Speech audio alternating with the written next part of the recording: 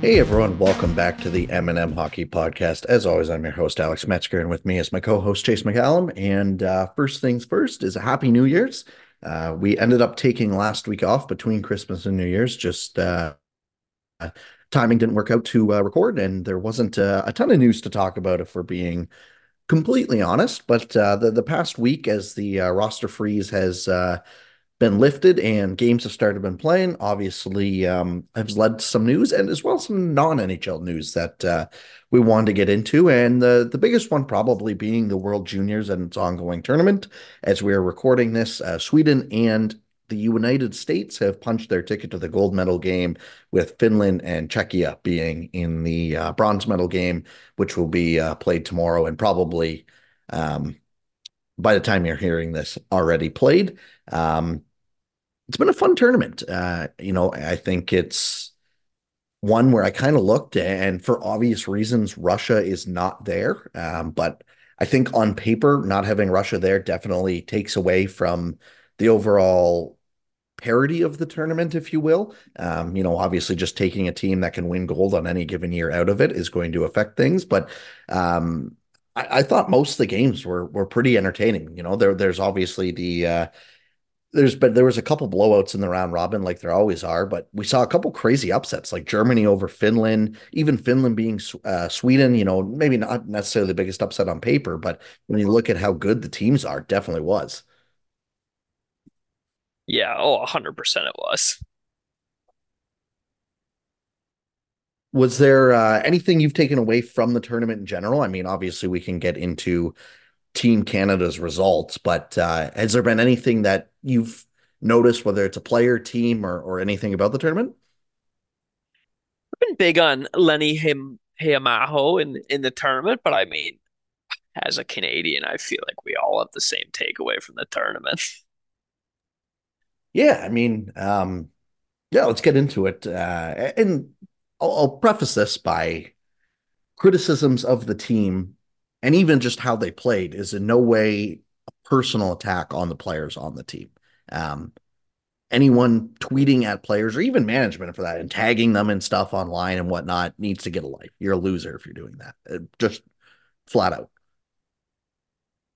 But 100%. It's pathetic that that happens every year. Players going private. yeah, exactly. And like again, I'm sure I know you had made a tweet about not actually seeing anyone um tweet at the players, and it was a good reminder of how big of a bubble Twitter can be because a couple people replied or in our group chat that we talk in said, "Man, I was on Facebook and you should have seen some of the comments on there," which again just doesn't surprise me at all. But that's not what we want to do here, and obviously not anything that people should be supporting. Um, when it comes to the actual roster, though, something that maybe wasn't talked about as much coming in, and I'm sure it was discussed here and there, but something that became very, very, very clear to me very early on in this tournament is that Canada brought a team that was built to win close games. And I don't know if luck the game out is the right way, but that's kind of what it was. They left a lot of talent at home and decided to go with guys who quote unquote play the right way, play physical. And I think it's pretty clear that ended up costing them in this tournament. Yeah, 100%. It was very clear what they were trying to do, both up front and on the blue line, actually. They were trying to go for the more physical style, which I mean,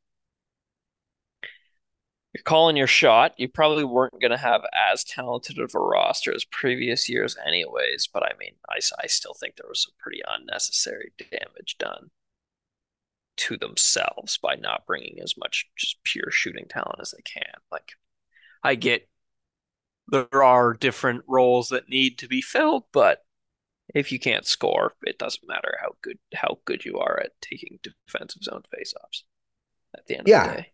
I mean, they left two guys off who are over 2 points per game in the WHL in Andrew Cristal and Riley Height, as well as Jagger Furcus, who is at a mere 1.844 points per game in the WHL with 59 and 32.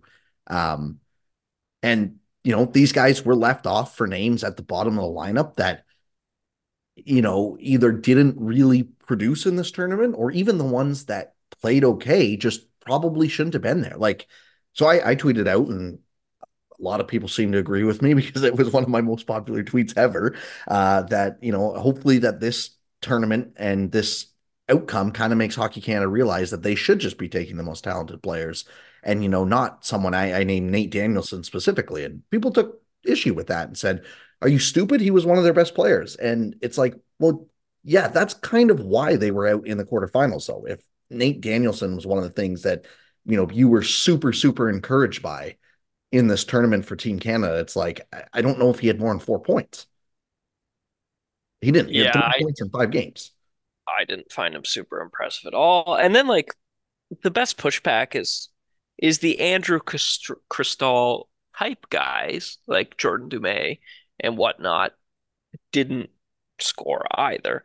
But of course, it's an anti-fragility thing, right? Like you need to give yourself as many options as you can in case guys like that aren't going. And Yeah, if you make yourself susceptible to that, you don't really get to pull the, well, we did try to bring scores when it falls in your face. yeah, exactly. Like the biggest pushback I saw was, well, the depth guys did their job. They basically played to even. It's like you're the best country in the world. You shouldn't be bringing 6 players whose goal is to not get scored on, but also not score while they're on the ice. Yeah, dream bigger. You should be the best team in the tournament almost every year. I get, the American team was probably better coming in this year no matter what they did, but dream bigger. Your team Canada. Yeah, exactly. And like this idea that you need role players to play the checking forwards and stuff. It's like this is the one tournament of all hockey tournaments you can absolutely get away without skilling your opponent. Not to mention, like, are you really telling me that if you had Fraser Minton as your 12th forward instead of your sixth or seventh, that he couldn't go down and play a fourth line role in this tournament? I just find that hard to believe. Or even someone like Riley Height or whatever, if you bring him. Like Zach Funk was actually, I think Funk qualified. He's 20 now, but I need to check his birthday. No, maybe he wasn't eligible. But like there's a number of guys that they left off this team on both the forwards and the blue line, as you mentioned, that it's like, are you really telling me that they couldn't have slid down the lineup, or guys that were also on this team couldn't have slid down the lineup into a bit of a different role to make it, effective? Like even Matthew Potras, like I was kind of underwhelmed with him at this tournament. And that doesn't mean he's a bad player by any means, but it's like this dude's been playing second and third line minutes in the NHL. I'm very confident that if he absolutely had to go down to the third line in for Team Canada, he could go play a shutdown to third line defensive role for this tournament. 100%. That's what real Team Canada used to do, right? Their fourth line would be like Getzlab and Perry. Yeah. Skill So adapts. yeah, exactly. Like it's just It goes and back to a broader point that I feel like it doesn't get brought up enough. And this could relate to prospects or NHL players. Your favorite defensive player would score goals if he could. mhm. If you are good enough to do the thing that everyone would prefer to do, you can probably also figure out how to do the thing that is easier than that. Yeah. And I think, and I'm not saying this is necessarily the case. Like I won't to pretend to have laid eyes on Cristal or Furcus or anyone, actually watching the game this year. But the common misconception, especially in the NHL, is, oh, that guy has a lot of points. He must be bad defensively. Yeah, Like that's not necessarily true. yeah, 100%. And I think it's especially less likely to be true in junior, where the skill edges can be so much bigger that you don't have to make as much of a trade-off because you're I don't know 6 times better than the average player instead of three. Yeah, exactly. So, and I saw a lot of people kind of saying, well, the difference this year was they didn't have the game breakers like they had Bedard last year. And someone's like, why are you freaking out now? This would have been what happened last year if Bedard didn't save them in the quarterfinals. It's like, yeah, that's exactly the point of like, you shouldn't, again, your team Canada, you shouldn't need to get bailed out by one player who is a generational level prospect. And when Yeah, you don't have those guys, it makes it so much more important that you bring the right roster. yes, 100%. You can't get away with suboptimal lineups or lineups that can't score in a pickle when you don't have Connor Bedard's. He scored like 20 points last year or something stupid. Yeah, it was something like that. Like he had like I want to say 10 in the quarter semis and finals alone. Yeah, he had 23 points, and nobody else on the team was over 11. Four of them hit double digits. I'm pretty sure three of which were his line mates. He played with Stankoven, right? Yeah. Stankoven hit 11. Who else? Did he play with Gunther? That sounds right, but Yeah, Gunther also hit double digits. So yeah, it was it was that line. yeah, and I haven't been this underwhelmed by a Team Canada in general since like the Virtanen led 2014 team, but the defense core is also one that I don't think probably has been discussed enough of. This was a very, very, very underwhelming D core for Team Canada. Yeah, and I think the forwards actually took a little too much heat relative to the defenders in terms of bringing physical players without extreme offensive upside because I thought the decor kind of struggled to move the puck, which really Absolutely. shouldn't be the case when you have Team Canada to pick from. Yeah, absolutely. It was, I thought Matejchuk looked pretty good throughout the tournament, which Yep. should be Yeah, he expected, looked you know. amazing. Yep. And Ty Nelson as well. I thought he looked pretty good. And he was, if I'm not mistaken, they brought him on the team at the very end of the like preseason of the tournament too, right? As an injury replacement. Yeah, he was because Moldenik, I don't know if I'm pronouncing that right. Nashville's first round pick got hurt. Yeah. So I thought he played all right, but he didn't get used near enough, and they didn't use him on the power play, which is definitely his biggest strength. Yep. Um, that's another thing is this coaching staff I thought did a very poor job with the team they had. Whether they helped choose that or not, but just Carson Rakoff was one of their better players, and I didn't think got enough ice time right away when he was Yep. showing that. Even I thought Matthew Wood's deployment was a little weird, so it was just a really forgettable tournament overall. I I hope that they take some lessons away from this. I don't really have that high of hopes for that because already the narrative is going around is, well, look, they outplayed Czechia for two periods and they just got unlucky. It's like, but they put themselves in the spot to be unlucky. Yeah, exactly. It's like I said, the anti-fragility thing. You can't take away a bunch of shooting talent and then be like, oh, the puck didn't go in the net. That's bad luck. It's like, well, it's a one game sample. It is bad luck, but also there were steps you could have taken to mitigate said luck. Yep, absolutely. The one spot I did not think I would be a little higher on people then, but I definitely am, is Team Canada's goaltending this year. I I figured you were going to say that. They took Rousseau took a lot of heat, and don't get me wrong, the two goals that he let in, the first two in that elimination quarterfinal game, were weak. Like you do need to have those.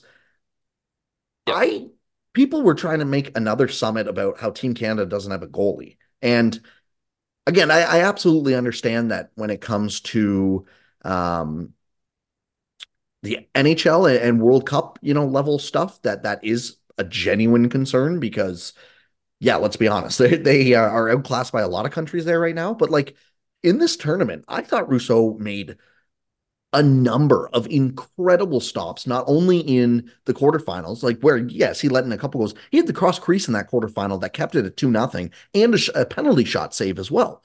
That people seem to just be completely passing over. But he also, I thought, stood on his head in the Sweden game at times, and even in the Germany game, where they looked outplayed by Germany for times in that Yeah, game. but they look shaky there. Yeah, I So, didn't I didn't think he was the issue. I don't think he no, saved them, but no, I and think like clearly in that quarterfinal game, like there was, yeah, the two that he wanted to have back, and then the third one was just pure bad luck. Like took like four yeah, deflections out of the way to the net. It's like, okay, well that you can't sucks. can't do anything with that. It just is what it is. Yeah, but like people were like, yeah, they were never going to win anything with him. It's like, were we watching the same thing? Like I did not think he was top four of their issues, top five maybe. Yeah. Yeah, it is. Like I said, it all comes back to the fact that if you score two goals in a junior hockey game, you're probably not winning. It Yep. doesn't really matter who you have in net. And if you do win, you should be thankful, not mad that your goalie didn't only let in one goal. Yeah, especially because it could have been three or four goals in that first period alone. Like, Yeah. so yeah, And if you're again, I hope some things change. I doubt they will because the biggest pushback, one of the bigger things I've seen pushback as well is, are we forgetting they won the last two gold medals? It's like, no, and no one's saying there needs to be a summit on development in this program. It's just questioning who they brought and making sure that process doesn't get repeated in terms Yeah, of not bringing the most ideal lineup. yeah, exactly. And also going back to it, like I don't really think you could rest on your laurels of last year when Connor Bedard scores 23 points Mhm. and you win the gold medal. Like you could give my sister, who does not watch hockey, the ability to pick the rest of the team, tell her to sort by points or NHLE or something, and she would pick a gold medal winning roster around 23-point Connor Bedard. That is not something to brag about. Yeah, exactly. So, yeah, we'll see where it goes. And I think it's fair to say they were probably not going to be the favorites in this tournament anyways, because obviously USA looks really, really good and Sweden looks very solid as well. But they should Yeah, have been closer than what they were.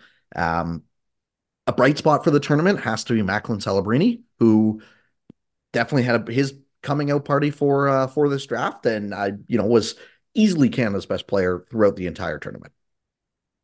oh, 100%.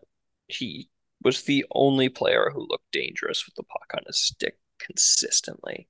Save maybe Matejchuk, but that's a little hard to do that when you're a defenseman anyways.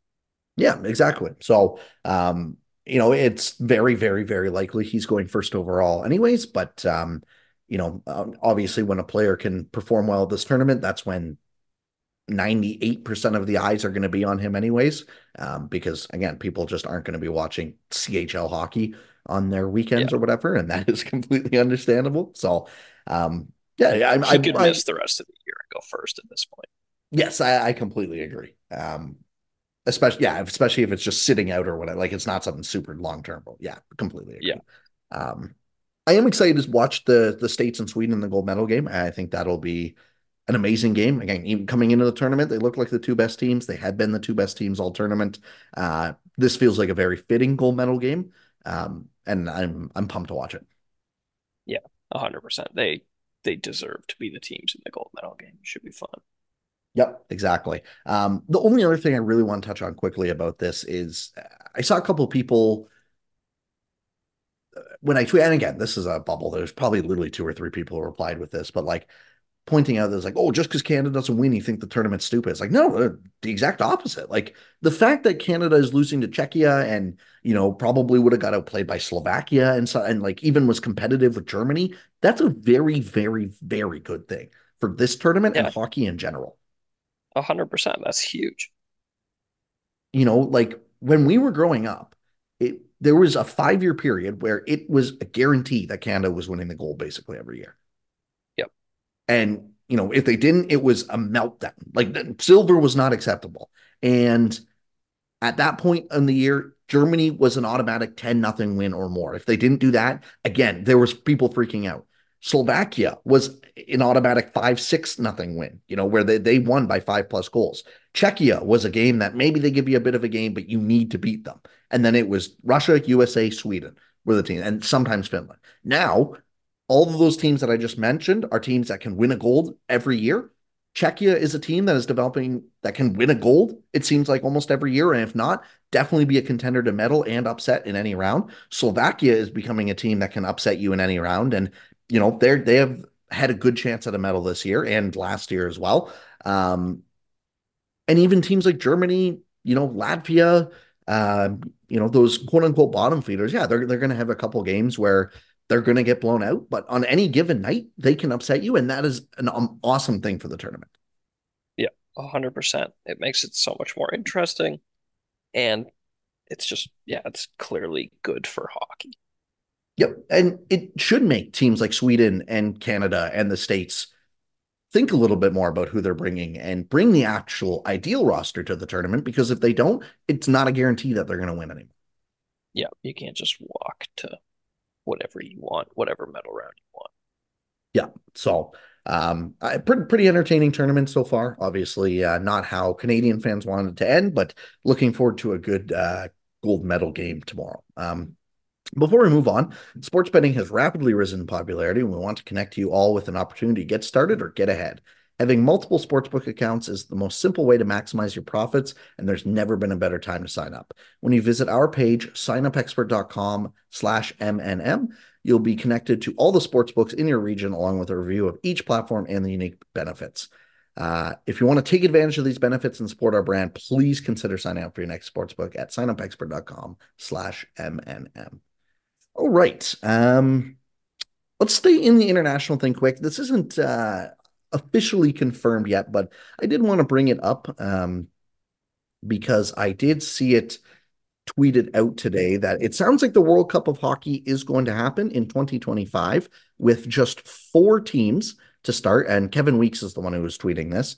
It sounds like four teams will start in 2025, and I believe that is just Finland, Sweden, USA, Canada. And then in 2028, it's going to be expanded with games played in Europe, USA, and Canada. So more details come on that as well, but it does seem like we're getting closer and closer to best on best hockey.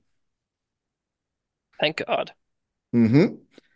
It's it's been criminal that we haven't gotten it for 12 years now. Eight, I guess. When was the World Cup of Hockey?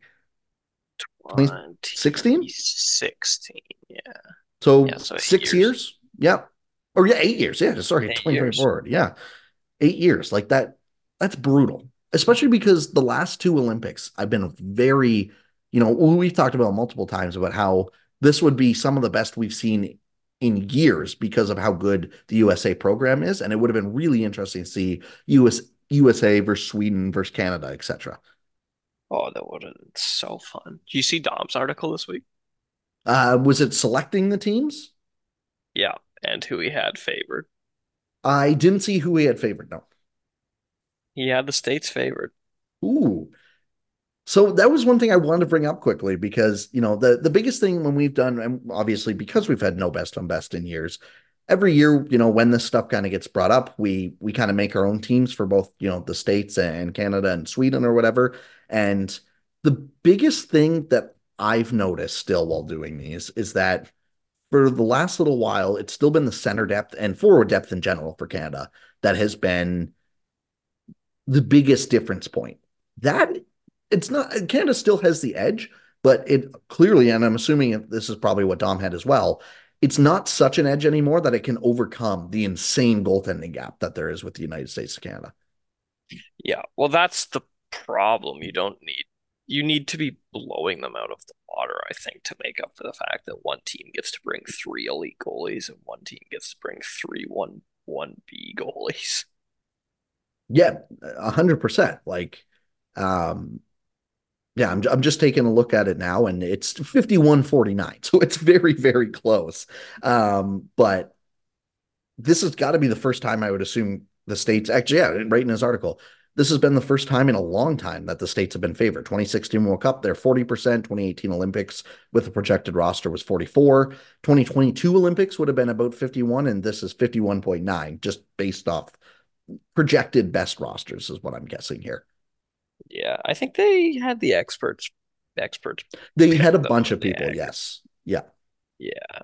But yeah, generally best roster. I'm sure there will be, I'm sure Seth Jones shows up for the States, and I'm sure we bring someone else that I'm just not thinking of immediately that's probably not smart either. But yeah, Yeah. On this roster, they have Morrissey, Petrangelo, and Doughty. yeah, Feels like Doughty one will be of the those guys one. at least don't need to be there, maybe two. Yeah. Doughty, I feel like, is basically a stand up to be there. Yeah, The like way he's playing right now. I would take Ekblad over Petrangelo or Doughty at this point, though. I think so too. But regardless, the biggest difference comes in net. Aiden Hill is the projected starter for Canada, who has a +6 net rating, and Connor Hellebuck is the projected starter for the Team USA at +13.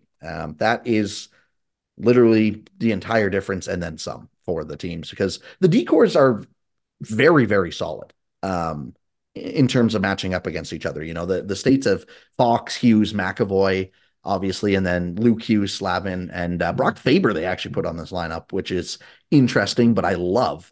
He is having an That's fun. amazing season. And I could see it by 2025. for sure. 100%. Um, but then, obviously Canada's still got Devon Toews, Cale Makar, Shea Theodore. Again, Ekblad's not on this roster, but Ekblad, like there's lots of options both ways. Yeah, the biggest question to me just becomes how quickly does someone like Connor Bedard develop? Because if he becomes a legit like top 10 center again, McDavid, McKinnon, Crosby, Bedard down the middle, one of them probably moves to the wing because Braden Point's down the middle as well. Sam Reinhart's on this roster. Austin Matthews, Jack Hughes is the best 1-2 they've had to kind of counter Canada's depth in a long time. But again, then it goes to like, I mean, Eichel's the third. Never mind that's unreal. And then Dylan Larkin, like, how quick does Dylan Larkin versus Connor Bedard become a mismatch? I don't know. Pretty quick. I would, Mm-hmm. yeah, I'm fairly confident in that. Yeah, I feel safe in agreeing with that. But regardless, I just think, I really hope they do follow through with this. It's a little bit of a shame that the initial one is just going to be four teams. To me, that takes a little luster off of an international thing. Like it'll be nice to see best on best. At the same time, part of the nice thing about best on best is getting the upsets when a Slovakian team can upset Sweden or something like that. But this is a start at least. Yeah. Yeah, it's obviously a lot more fun with everyone, but I'd rather see a bastardized version of it than not see it at all. Completely agree. So that's all I really had on the World Cup of Hockey. I just kind of wanted to mention that it does sound like it is going to be a thing, which is cool. And another thing I don't have a ton to talk about, but I wanted to touch quickly because we haven't really talked about it a ton on the podcast. The PWHL is here. Yeah, yeah, and it's been going amazing. I know all the games in Toronto have been sold out. Um, Yep. Max or Max on Twitter, who I've been done a lot of work with, was at the Montreal game. He said it was just absolutely amazing. Like I've heard nothing but great things about it, which has been super cool. The Montreal at Ottawa game, which was the second game of the year, looked like an absolute blast of a time. Did you watch it? I watched the first period and a half before I had to go to soccer. But Nice. the building was just rocking. Like so loud. Like every power play, just boos or cheers. The first goal that went in the building actually got called back because it went through the net instead. The net got lifted and went through the side of it, which was kind of funny. But then they scored shortly after, which was good to see. But yeah, like it looked amazing. All of Ottawa's games, I think, for the first 4 or 5 home games are sold out. I think I heard. And yeah, Toronto's is the same. Like the Toronto one looked really good as well. They lost 4-0 to New York. And Montreal beat Ottawa, and then Minnesota beat Boston. I didn't get to see any of that game, but yeah, like it's been an overwhelming success early on, and I really hope that that continues as we go forward here. Yeah, 100%. It's going to be awesome. Allie and I are looking into grabbing Toronto tickets at some point. I'm pretty excited to go see it live. Yep, I was looking at that as well, and also I want to get down to Ottawa at some point in the next little bit, and I'm hoping that I can catch both Sens game and a PWHL game. That'd be a nice one too. Yeah, yeah, it's awesome. It's been amazing Yeah, to see, and hopefully it just keeps going. The agreed. YouTube viewership and stuff has been amazing too. Yeah, I thought I saw they had like 164,000 streams on their one game, Yeah, there were over 150K on like every game that I saw. which is amazing. And I think something that probably didn't get talked about enough with the other leagues because people always try to argue it's a chicken or the egg thing, but this has been the most backing I've seen national media give any women's league for hockey. This is a huge story. Yeah, 100%. You didn't really see like I don't want to say you didn't see any because of course there are tons of people who covered it, but like definitely didn't see it close to this degree at scale before. No, if you wanted to watch former women's leagues, you had to go on Twitch and watch like a single camera zoom back and forth. Yep. TSN had this on their main channel nationally for Yep. both the Toronto and the Ottawa Montreal game, which is amazing. And I'm pretty sure every game is picked up by one on Sportsnet or TSN in Canada. Yeah, and it was like unavoidable basically. Like we're in a bit of a bubble where we're gonna see more of it than pretty much anyone else on Twitter and whatnot. But yeah, like you could see it on a broader scale because of the networks and whatnot, and that's been awesome. Like my Yep, absolutely. parents were aware of the games, which Yep, they usually are not. yep. Both mine watched the first two. Like it's yeah, it's awesome to see, and here's to hoping that the league can just continue to grow and this becomes a legit league that can expand and give women in hockey a legit career path, after college and all that. Absolutely. So, yeah, I don't have too much more on that other than it's been some pretty good games too. Like the Ottawa Montreal one, what I got to watch was really, really exciting. And the only other thing I'm going to give them a massive shout out for, they're doing a 3-2-1-0 point system. Yes, they are. They've been experimenting with a bunch of stuff, which has been awesome. Yeah, exactly. So, I'm glad to see they don't think their fans are too dumb to understand how that works, unlike the NHL. Yeah, yeah, it's been very nice to see. So, all right, let's get on to some NHL news. And both of our teams actually had some news break this week. Um, I don't know where you want to start. Let's start with Ottawa because I think there's less to talk about with them, if I'm being completely honest. Um, I just need to pull up the actual title, but they announced some front office moves this week. So Steve Staios, unsurprisingly, has named himself permanent general manager of the team, which was the least surprising thing I think I've seen in a long time. That felt like it was going to be a pretty big given when the hiring was announced. It was always possible that they brought in, someone like Jason Spezza was rumored or whatever as an understudy, but he becomes the official general manager, so his title really doesn't change except for temporary. And then the big news of the day is that they bring in Dave Poulin to be their senior vice president of hockey operations. So Steos is president of hockey operations, and then Poulin is VP of hockey operations. And they also moved um, Rick Bonus, or sorry, not Rick, Ryan Bonus. Rick is his brother who was the AHL coach. Ryan Bonus as team's AGM, associate general manager, not assistant. So that's basically not a role change either. I think it's just a title slash pay change. Big news here, obviously, is Dave Poulin. I'm going to be honest. I don't have super strong feelings about this, positive or negative. That surprises me. I figured you I would be fairly unhappy. I have way more faith in everything that this front office has done since they have entered buying the team and taking over.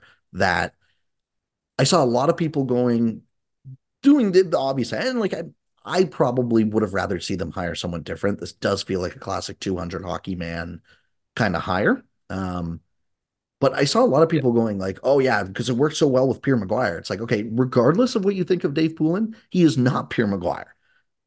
yeah, there's a gap there. A enough of a gap for sure. Yeah, And the second part of that is when they brought in Pierre Maguire, he was a quote unquote advisor, which was basically just a yes man for Melnick, who, when he wanted to do something, Melnick would make Dorian do it by the sounds of it. I would be so shocked if that's what this is.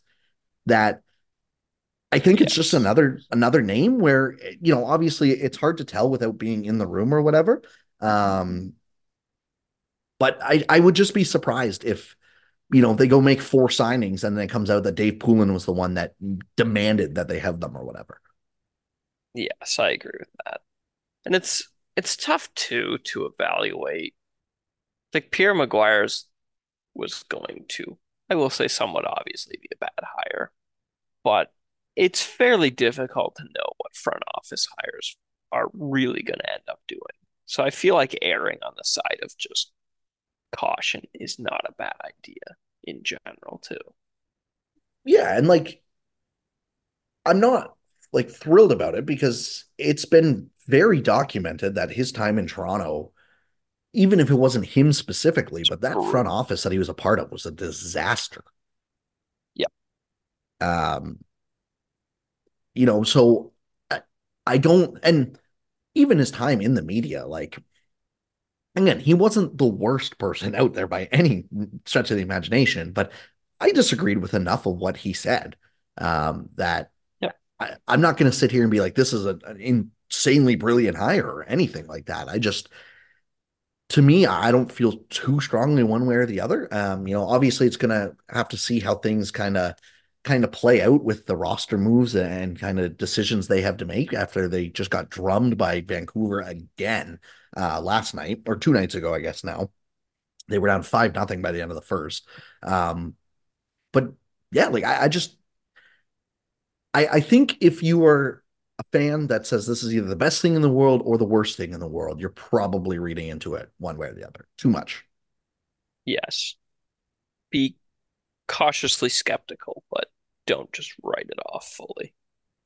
Exactly. And again, the reason that I'm more okay with this move than I would have been with the previous regime making this move is that while they are bringing him in, they have brought in a lot of people who think differently from Dave Poulin. Like they have expanded their analytics department by like, I want to say it's like double or triple the size, which isn't that impressive because they had two people in it originally, but like they've hired four or five analytically thinking people.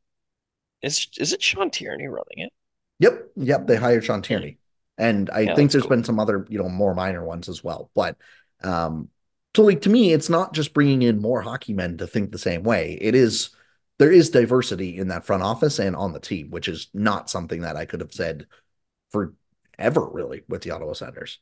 Yeah. Yeah, it's a step in the right direction, if nothing else. Exactly. So yeah, I don't really.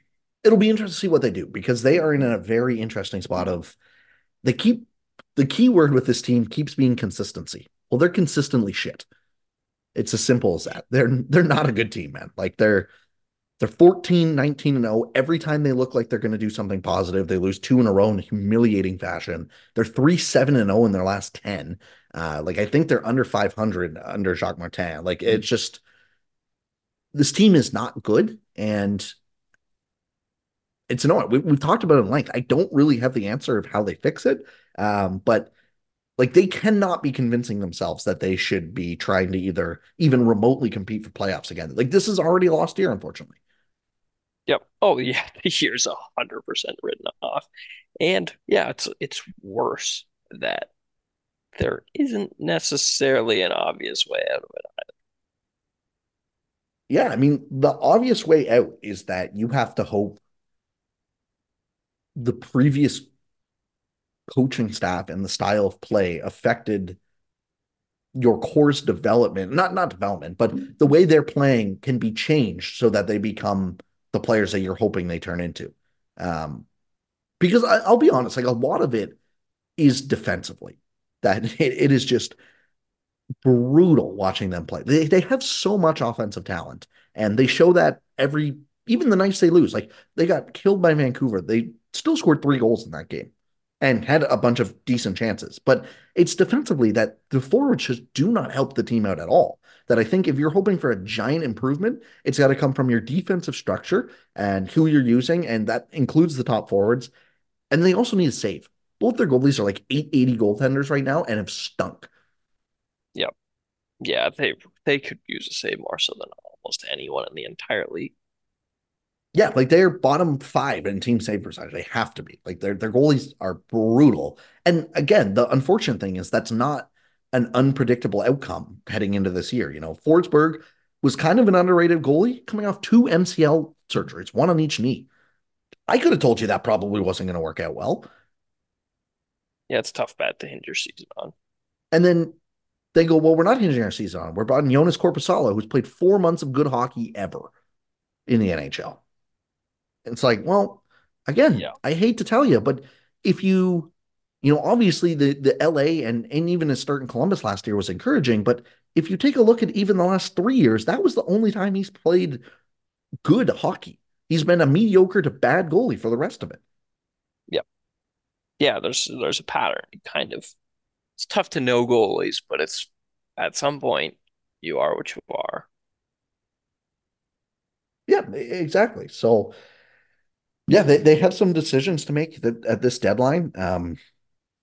Tarasenko, I'd imagine there's no way he's sticking around past the deadline. Like I would have to imagine when he signed, there was a bit of a wink, wink handshake kind of agreement where it's like, okay, if you guys aren't in the kind of like what Patrick Kane has with the Red Wings, where it's like, okay, if you guys aren't in a playoff spot come the deadline, that's when he moved me to a team that can contend. Not that I don't Yeah. even think Tarasenko is going to fetch a giant return. He's been again kind of who you probably reasonably should have expected him to be. Like he's not playing horribly by any stretch of the imagination, but he's not playing. He's not elite anymore. He's just not an elite player. He's a guy who can Yep. play power play two, probably score, I don't know, 20, 25 goals, but is not going to bring a ton more to the team than that. Yep. So yeah, it'll be interesting to see where they go from here. But definitely just something I wanted to mention. And like again, Tarasenko has 24 points in 31 games. Like he's been doing what you could What reasonably you want. expect. Yep, Yeah. I'm sure exactly. his defensive numbers aren't great, but yeah, you sign a guy like that to score 24 points in 31 games, not to have a good RAPMXGA estimate. Yeah, exactly. So the other big piece of news from this week is that the Toronto Maple Leafs did something that they really were trying to avoid, but absolutely had to do, and that is that Ilya Samsonov has been waived and made it through waivers because shockingly, no one picked up that contract. Um, this is this is absurd. Like he has become the most unplayable goalie I've seen in a very, very long time. Even worse than like Matt Murray was last year, or Jack Campbell was the year before that. He's been the worst player in the league by a significant margin, Yeah, like unless I'm missing someone, but I think it is. I would assume so, just off the top of my head. I know Eric Comrie's really been struggling in Buffalo as well, but like, yeah, Samsonov played 15 games, averaged 4 goals against, and an 862 save percentage. I'm pretty sure I saw his goals saved above expected were negative 16. Yeah, it's -1 a game. Like, you're never going to win with that in general. Yeah. And you know, it's weird because it is a little strange that it keeps happening this aggressively to Toronto every year. Um, I think it's predictable in terms of Jack Campbell, Matt Murray, and Ilya Samsonov are all guys. And Matt Murray, I wouldn't even really qualify in terms of playing well, but are guys where it's like, yeah, they had an up year last year. It seems unlikely they're going to repeat that, but if you even get 70% of that, that's great. And they've just fallen off a cliff. And you know, Jack Campbell wasn't this bad either. Like I don't think the Leafs had to waive Jack Campbell or anything, but you know, by his last year in Toronto, there it wasn't great. Yeah, it's weird because you could go the other way with both of them too, where like Campbell's also better for times than they had any business getting out of him. But Same with yeah, Samsonov. Yep, like 919 yeah, from in 42 games from Samsonov last year. yep. And I think Campbell's combined run with Toronto was probably around there. Yep, that sounds right, and that's why it's like I don't think it's like a team issue. I think it's more just you know bad luck and good luck at times, and the inflated save percentage. I'd be more willing to you know, put on, they had really good defensive results for 2 or 3 years there. This year they've Yeah, been more mediocre, but they haven't been like outrageously bad. yeah, they haven't been as good. If anything, I think it was team issue in the other direction where they were propping up guys who clearly aren't actually that good. Yeah, and then you know you want to talk about luck. I mean, Samsonov is clearly just in a bad headspace right now. Like you know, this isn't skill just falling off a cliff or anything. Like this very obviously seems to be mental more than Yeah, anything else. Um, yeah, 100%. but again, you want to talk about having some good luck. Martin Jones coming in and saving the season essentially for them with the way he's played has been extremely impressive. Yeah, that's been out of nowhere, eh? Like he was, and when they signed him, I you know people were laughing or whatever. It's like, well, if he's going to be your third goalie that you failed pretty good about getting through waivers, it makes enough sense to me. But like, yeah, he's now played 10 games, has 8 goals saved above expected. Um, you know, is 17th in the league for all goalies. He hasn't been like stealing games or anything, but he's done exactly what this team needed to do and has been just the kind of guy that we said if Samsonov could be, or Wool, obviously, before he went down, this team would be very good. Yeah, yeah, exactly. The same idea. You don't need amazing. You just need not actively terrible. Yeah. So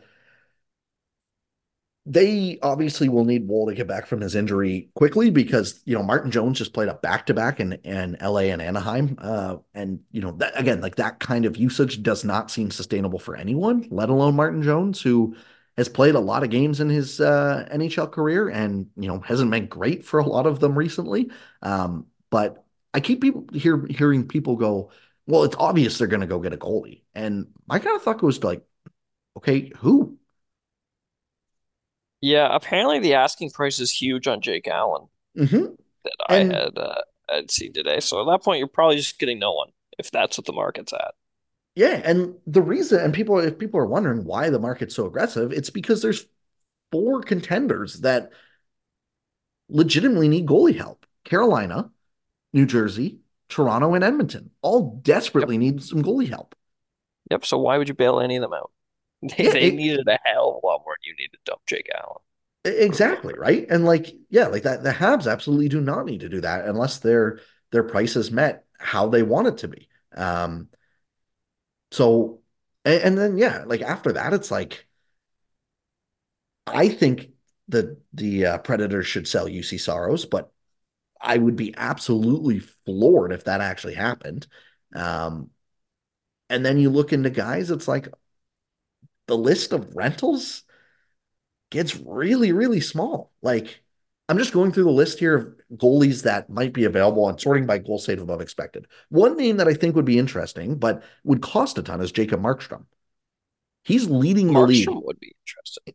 He's leading the league in goal save above expected again. Is he? The Yes, every other year Markstrom 19.16. strikes back. Yep. I think he's got two more years after this on his contract. But it seems pretty obvious that Calgary is willing to kind of take a step back and enter a retool, if you will. So 2 years at $6 million.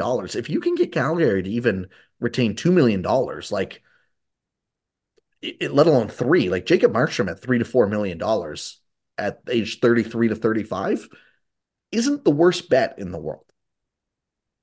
No, I think that's a very good bet, to be honest. So maybe that's a name, but again, like for a team like Toronto, I don't know if they have the assets to do that, if they have the cap that they really want to go do that. Um, I think it'll be the cap, but I'm not 100% sure off the top of my head. yeah, and I think it was an interesting point by a friend of the podcast, totally offside, that pointed out he kind of wonders if the Leafs try to look for a guy. He had said with 1 year of term, but Markstrom, I think, would apply similar with two, where instead of getting them to retain, they send Samsonov's contract back. So it's like retaining, but it's just this year, Hmm. if that makes sense. That's a good idea, actually, if you could do it. Yeah, because 'Cause obviously it's not how the books actually work. But if you're looking purely money in, money out, that would mean Markstrom would cost $2 million this year because Samsung makes four, if I'm not mistaken. Um, yeah, and yeah, close to that, whatever it is. Yeah. yeah, and then you have to figure out obviously how you work his 6 million in for the next 2 years. But then Calgary, they take obviously an asset that probably isn't going to do anything for them back in Samsung for 4 million, but they don't have to retain for at all. They can retain on someone else, and they don't need to be retaining for the next 2 years. Yeah, I mean, if you're Calgary, I think that would actually work quite well. Just getting Markstrom off the books is probably pretty valuable. And then if you're Toronto, you have Muzzin, Murray, Klingberg all up next year. That could work pretty well. Yeah, like that was one that, jumped out to me. But again, like I don't if you told me who's more likely to trade for Markstrom, Toronto or New Jersey, I'd be like, I could see New Jersey swooping in. They have more assets to do it. Um, They have if they get them to some retain, cap space. yeah, Yeah. they have some cap space as well. And I don't think they have too many giant extensions. Like they got a lot of their core locked up. So um, but yeah, like outside of Markstrom, I'm just reading goalies that right away pop off the page as guys that teams probably shouldn't be keeping long term, but we can debate if they will keep them long term. I'm not going to throw Cam Talbot in there, obviously on 1 year deal, but LA is actually a contender and would never trade him. Yep. Um, John Gibson is fifth in the league, sixth in the league right now in goal saved above expected. I don't know if anyone's again going to want to touch that contract. I doubt it. I That wouldn't. it doesn't seem like a deadline move either, for sure, right? Yeah. Um, Charlie Lindgren with Washington is eighth in goal saved above expected. A, not sure that's really who you want to come in to bring your save your season. And B, I feel pretty confident in saying that Washington still thinks that they're a borderline playoff team, and if them being the eighth team in the East gets them in for two home gates, that's more than enough for them. Yeah, yeah. You're probably not gonna punt that. Yep. So not an option. The next like six guys are all on teams that are competing for the playoffs, or Ilya Sorokin, who obviously is not being traded. Um, Joey Decord in Seattle is 16th in goal save above expected with eight. Again, not sure that's who you're really wanting to rest your season on, especially because Martin Jones is right behind him. So are you really upgrading at this point? Yeah, I mean, who knows at that point? You're kind of just moving bodies. Yeah. So names outside of that, like Elvis Merzlikins, if you like him, like he's 20th this year, and then it's Jake Allen at 25. Like, Yeah, and then there's really not that many other names out there. no, and that's made worse by what we just said too, where more people need them than are giving them away. So it's a pretty tough spot to be in.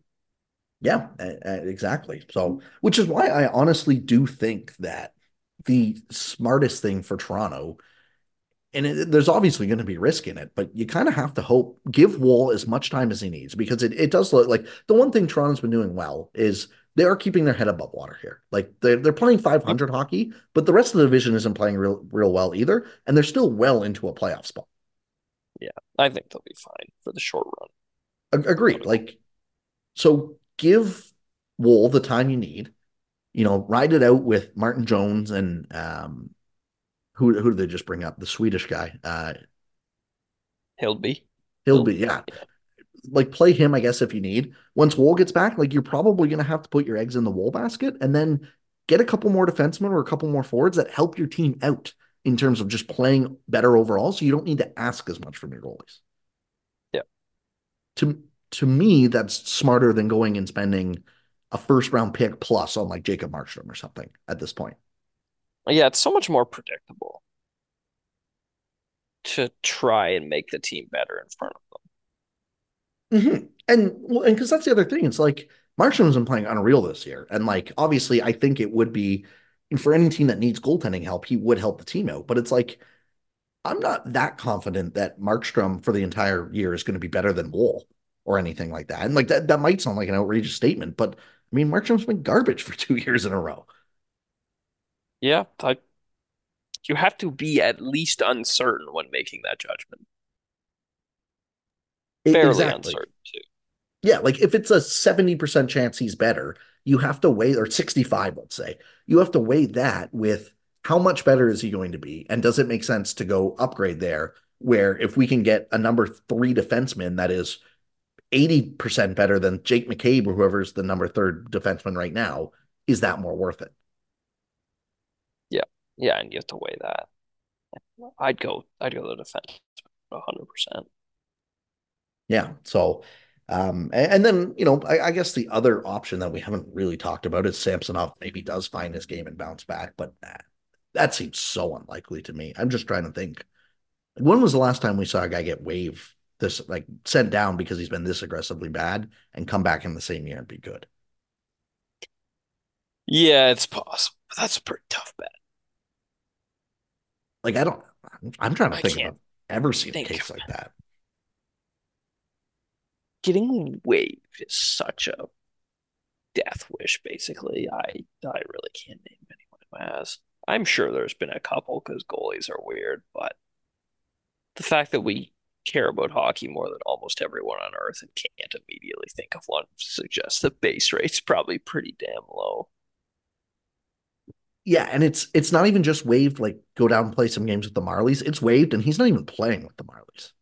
Yeah, that's a get your head right wave. Yeah, so it's a possibility he comes back, but I really do think that the most um, likely outcome, I guess, is how I'll put it, is that Wool comes back and Wool and Jones become a tandem based on who gets hot over the year. Yeah, I agree. So, which I mean, at the end of the day, like yeah, it's not ideal in terms of the money you're paying Samsonov, but if you just switch Samsonov for Jones and Jones plays like you were hoping Samsonov played, whether that's, a 908 goalie or whatever, like it's not the end of the world. Yeah. But you need Jones to be the 1B instead of the 1A/A, like just legitimate one that he is having to be right now. Yeah, being the A is tough. So, um, yeah, I don't know. It'll be interesting to see how things develop. But I mean, it got to the point where Samsonov could not be played. Like the game he played against Buffalo was some of the worst goaltending I've ever seen in my entire life. Yeah, he's cooked. So, all right. Anything else you wanted to touch on before we get out of here, Chase? I don't think so. I don't think so either.